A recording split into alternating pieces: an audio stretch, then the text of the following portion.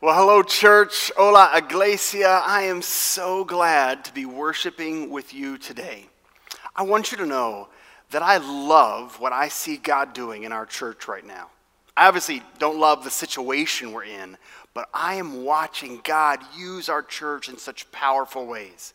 Thousands of phone calls have been made in just the last week to connect with people who might be home alone and need help.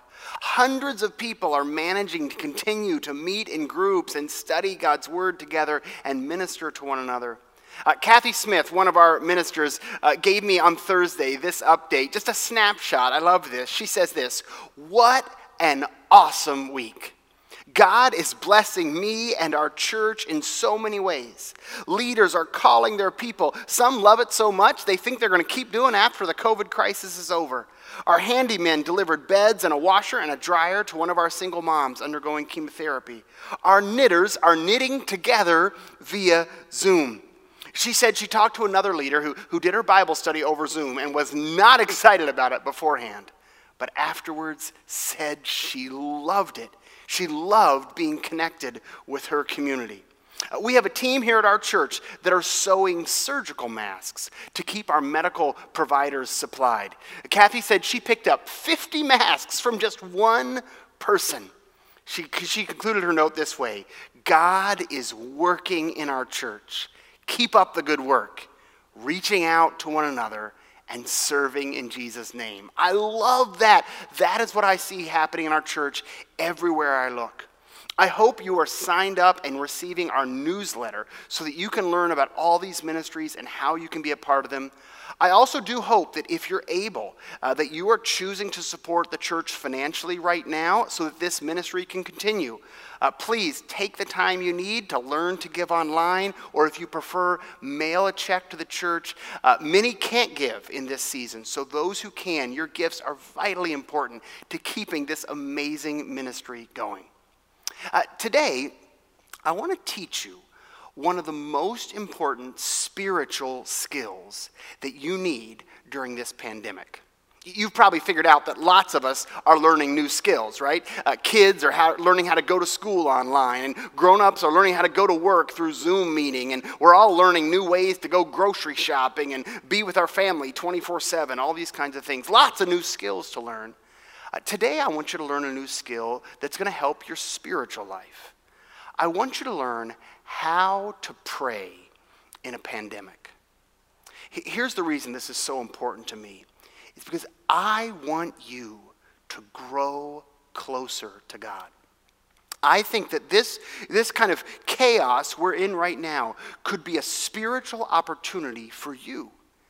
And that'll only be true if one of the things you do in the midst of this pandemic is learn to pray.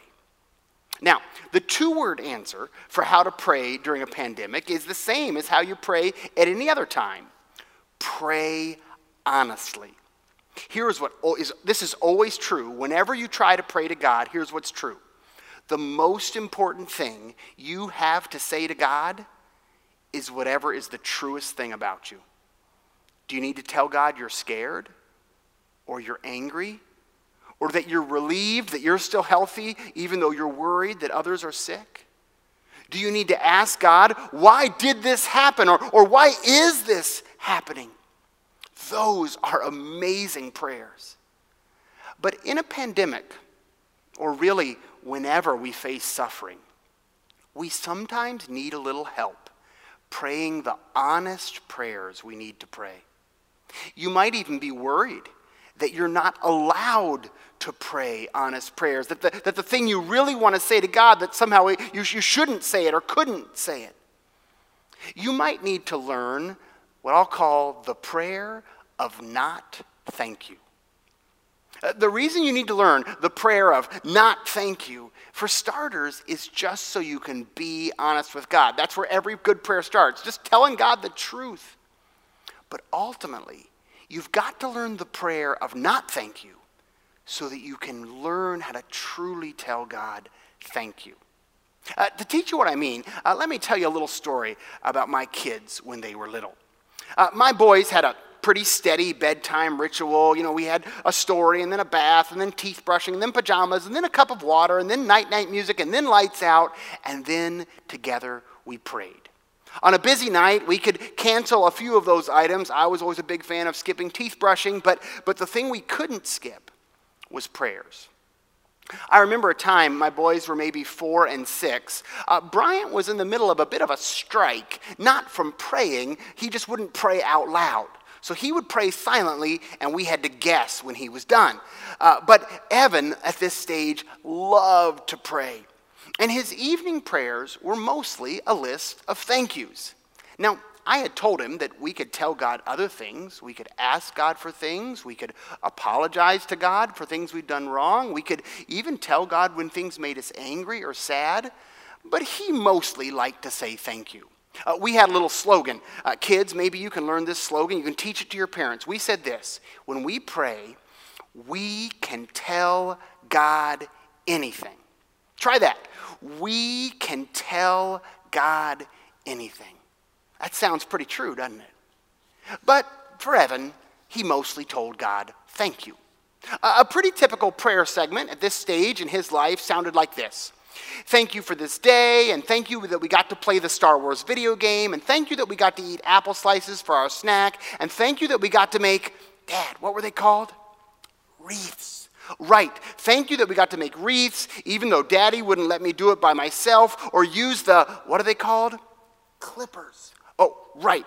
Use the clippers, even though the clippers are just big scissors, and I know how to use scissors, but thank you anyway. And thank you that Daddy promised to remember next time to put the butter on the toast right away so that it will melt, but thank you for toast anyway, which is a special breakfast even when Daddy doesn't make it right.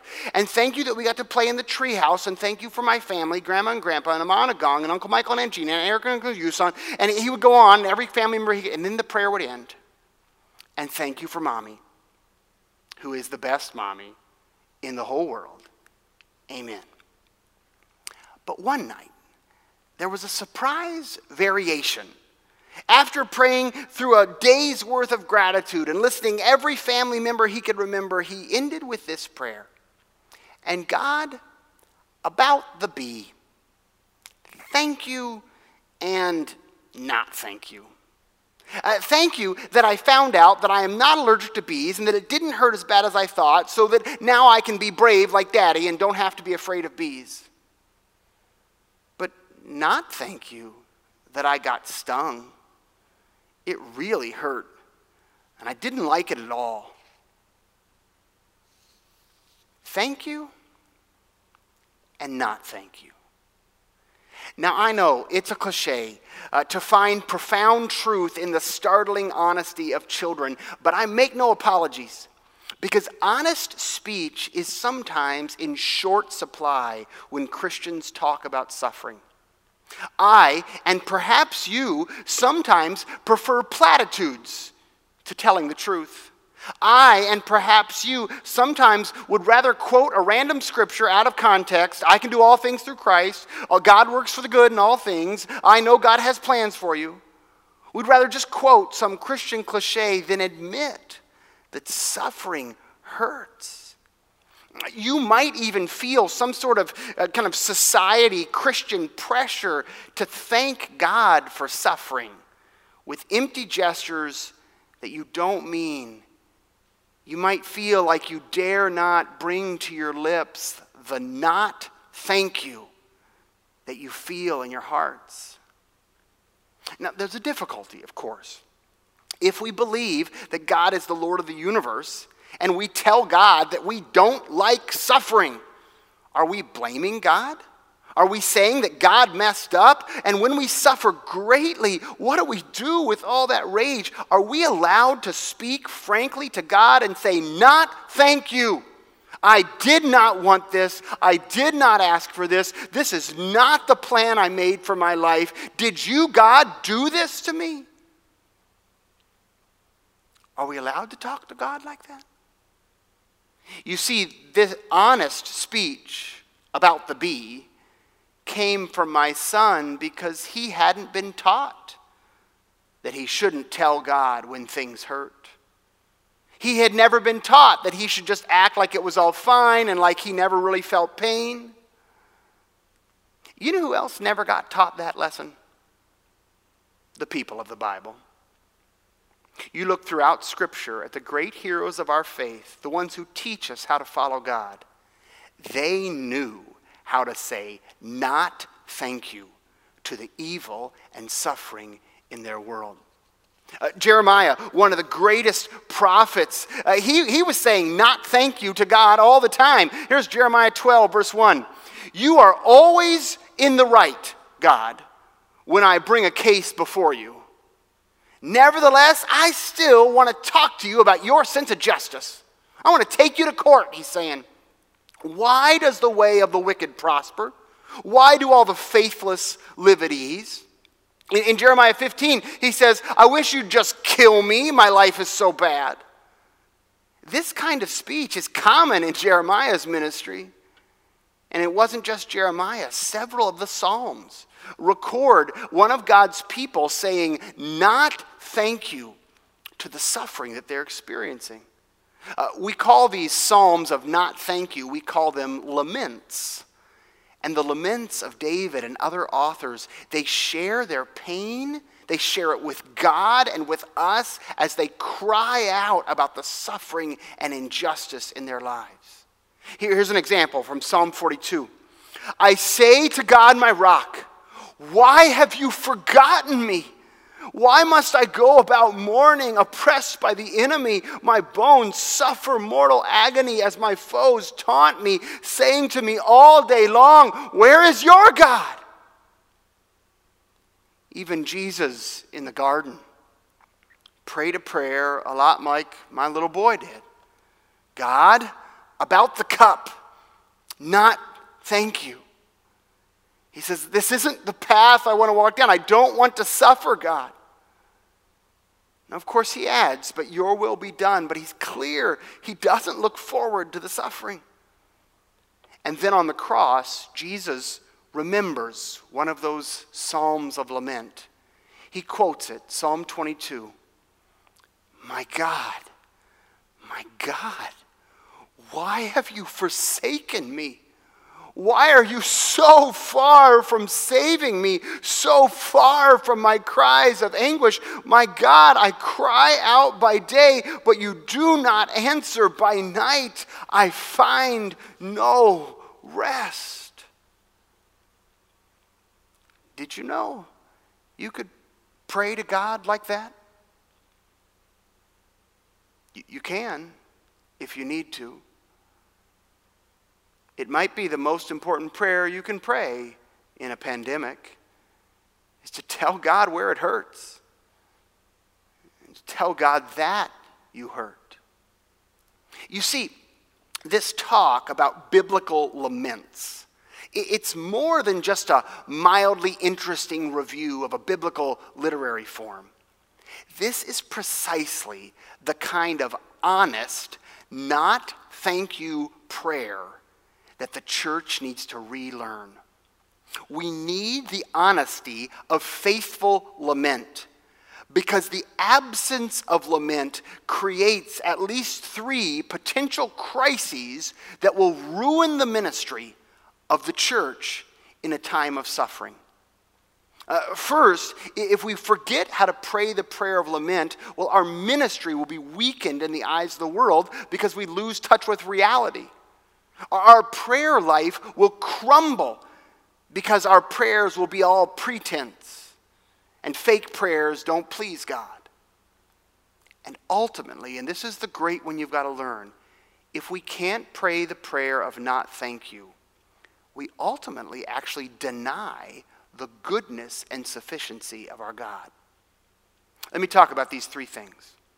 The first reality is this: our ministry in the world is weakened if we are unable to just name bad things are bad things. Injustice is injustice.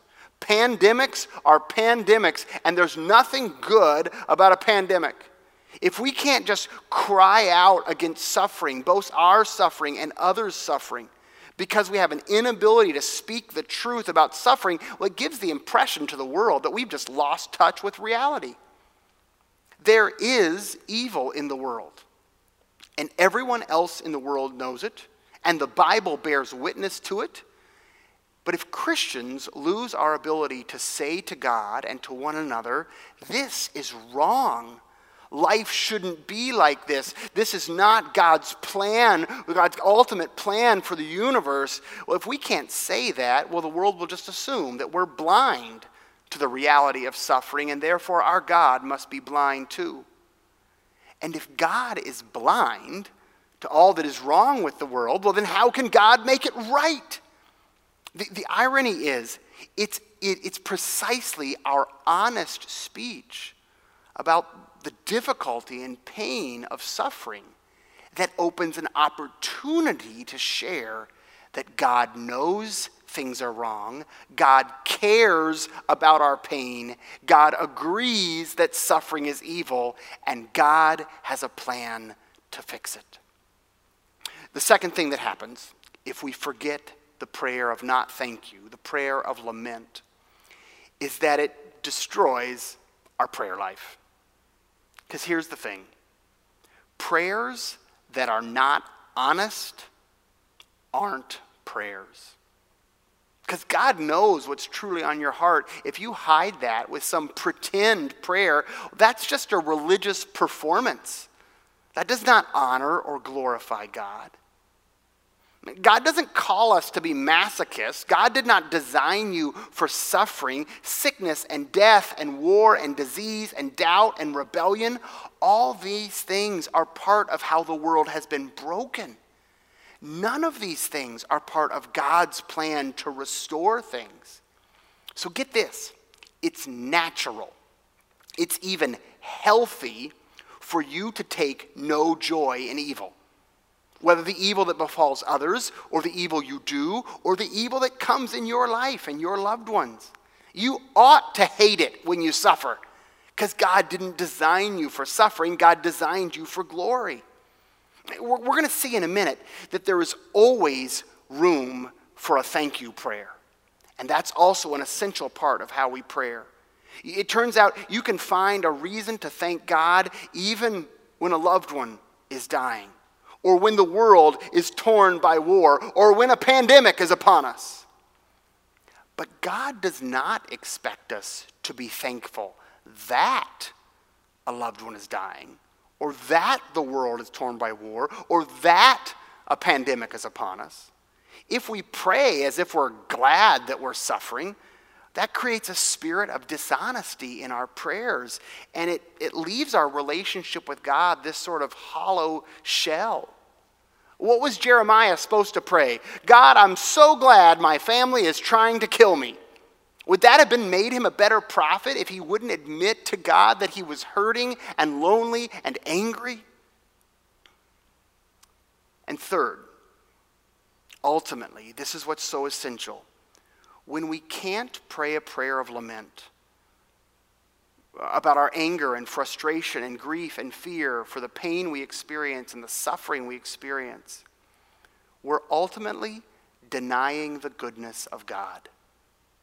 See, it's only because my son believes that I love him that he was able to mention that poorly made toast in his prayers.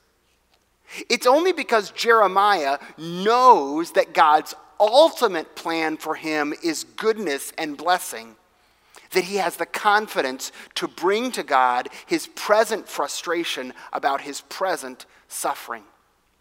Jeremiah knows, and he ultimately teaches us this: God is just as angry about your suffering as you are.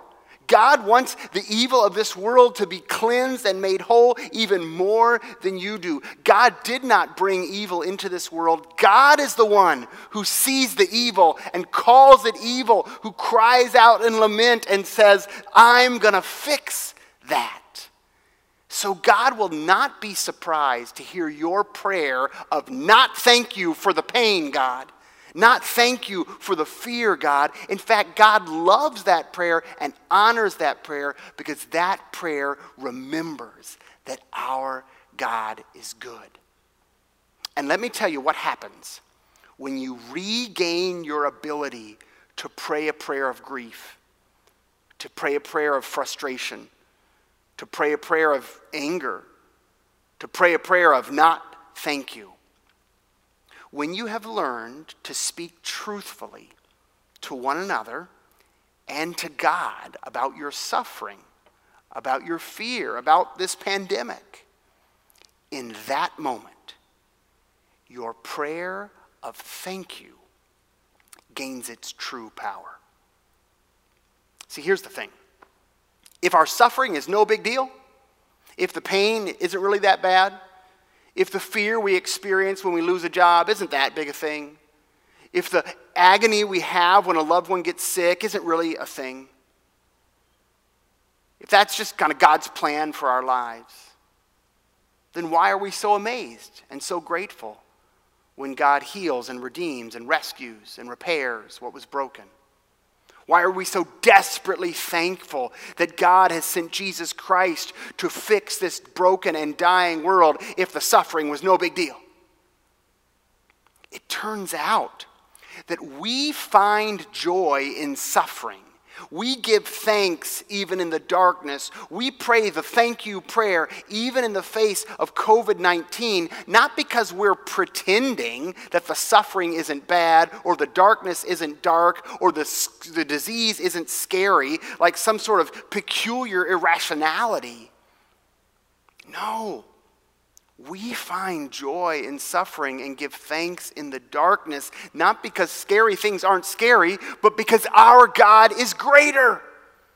This is the thank you of Romans 8:28, not as a cliche, but as a powerful truth. We know that in all things God works for the good of those who love him, who have been called according to his purpose. The power of that is that in all things, some of those all things are bad things. Listen, I know by itself that verse sounds like a platitude. And if you're not a follower of Christ and you're listening in, maybe you've heard a Christian say that. You're like, I don't even know what that means. All things work for good. And it just sounds like an empty cliche. But here's what you got to know. In the context of Paul's life, he's a man who really suffered, who really experienced injustice. And in the context of his life and his teaching, this is not a cliche that things aren't bad or it'll all just work out. This is an acknowledgement that even though evil is evil and darkness is dark and pain is pain and disease is upon us, God is greater. Listen to what he says in context, Romans 8:18. I consider that our present sufferings are not worth comparing to the glory that will be revealed in us. For the creation was subjected to frustration. That's why pandemics are here, because of the fall that has broken all of creation. This creation was subjected to frustration not by its own choice, but by the will of the one who subjected it, in the hope that the creation itself will be liberated from its bondage to decay and brought into freedom and glory of the children of God. For in this hope we were saved.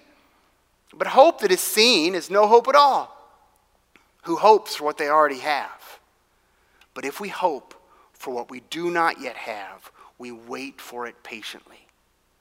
And we know that in all things, even bad things, even objectively bad things, things that make us pray a prayer of not thank you. Why did this happen, God? Lord, have mercy. Heaven, protect us. Even in those things, God works for the good of those who love God, who have been called according to his purpose. What then shall we say in response to these things, these bad things? Well, if God is for us, who can be against us? God, who did not spare his own son, but gave him up for us all, how will God not also, along with him, give us all things? Who will bring any charge against those whom God has chosen? It's God who justifies. Who then is the one who condemns? No one. Christ Jesus, who died, more than that, who was raised to life, is at the right hand of God and is interceding for us. Who then shall separate us from the love of Christ? Shall trouble or hardship or persecution or famine or nakedness or danger or sword or pandemics. When Paul makes this list of things that can't separate us from Christ, he speaks from experience. Every one of those things are things that have happened to him. He isn't just saying, suffering isn't that bad. It's just part of God's plan. Paul isn't saying that. He's saying, I know suffering. It can be big and it can be bad.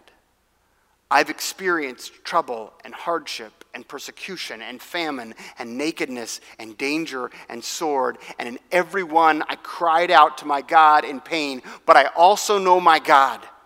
And my God is bigger and better. So even in the suffering, after we have prayed our genuine prayer of not thank you, this hurts, God, help us, God, we can pray a prayer of thank you. We can rejoice because the end of all things is glorious. And if things aren't glorious, it isn't the end. You remember that psalm that Jesus prayed on the cross when he was suffering? Jesus, who teaches us how to pray when we're suffering, who says, my God, why have you forsaken me? And if you need to pray that prayer, you're allowed to. That prayer, the prayer that starts out, my God, why have you forsaken me? Here's how it ends. All the ends of the earth will remember and turn to the Lord. And all the families of the nations will bow down before him, for dominion belongs to the Lord, and God rules over the nations. They will proclaim God's righteousness, declaring to a people yet unborn, God did it! And you're going to have a story to tell like that too. I'm telling you, church, if it isn't glorious, it's not the end. Because in the end, it's going to be glorious. This is why you need to know how to pray in a pandemic. I want you to grow closer to God in this season. Don't stop praying just because you're not sure what to say. Don't stop praying because you're worried that your first sentence will be, why, God? Why is this happening? Why did I lose my job or a friend get sick? Or why is this suffering in my world? If that's the first sentence of your prayer, God wants to hear that prayer. God wants your honest prayer. And then, let the Spirit of God meet you there and say to you, I know that evil is evil. I know that there is darkness in the world. I know that you suffer. I know that COVID-19 encircles the globe, but I know that I, the Lord, am working. And God promises that God will use all things, even this suffering, to refine us and to heal the world and to draw things closer to his glorious goodness. We say not thank you, God, because our pain is real and our God grieves with us. But we say thank you because our God is the one who can heal the pain and repair what is broken. I want you to go closer to God, church. To do that, you need to pray. To pray honestly in a pandemic, you'll have to pray not thank you prayers and thank you prayers. And they're both good prayers. You may need to pray, God, why did you let this happen? You may need to pray, God, would you please do some good here? You may need to pray, God, why did I lose my job? You may need to pray, God, would you teach me to trust you? You may need to pray, God, give me more faith to believe that you will bring good out of this. You may need to pray, God, I believe that you will bring good out of this. Every one of those prayers is a prayer of trust. It's because you trust God, that you can pray, thank you for the good you will do, even through the pain. And it's because you trust your Heavenly Father that you can pray the truth. God, I didn't want the pain. Maybe you just need to pray about the bee, God. Thank you. And not thank you. Let's pray. God, we ask you, how long, O Lord? We ask you with the psalmist, come quickly, Lord, and rescue us.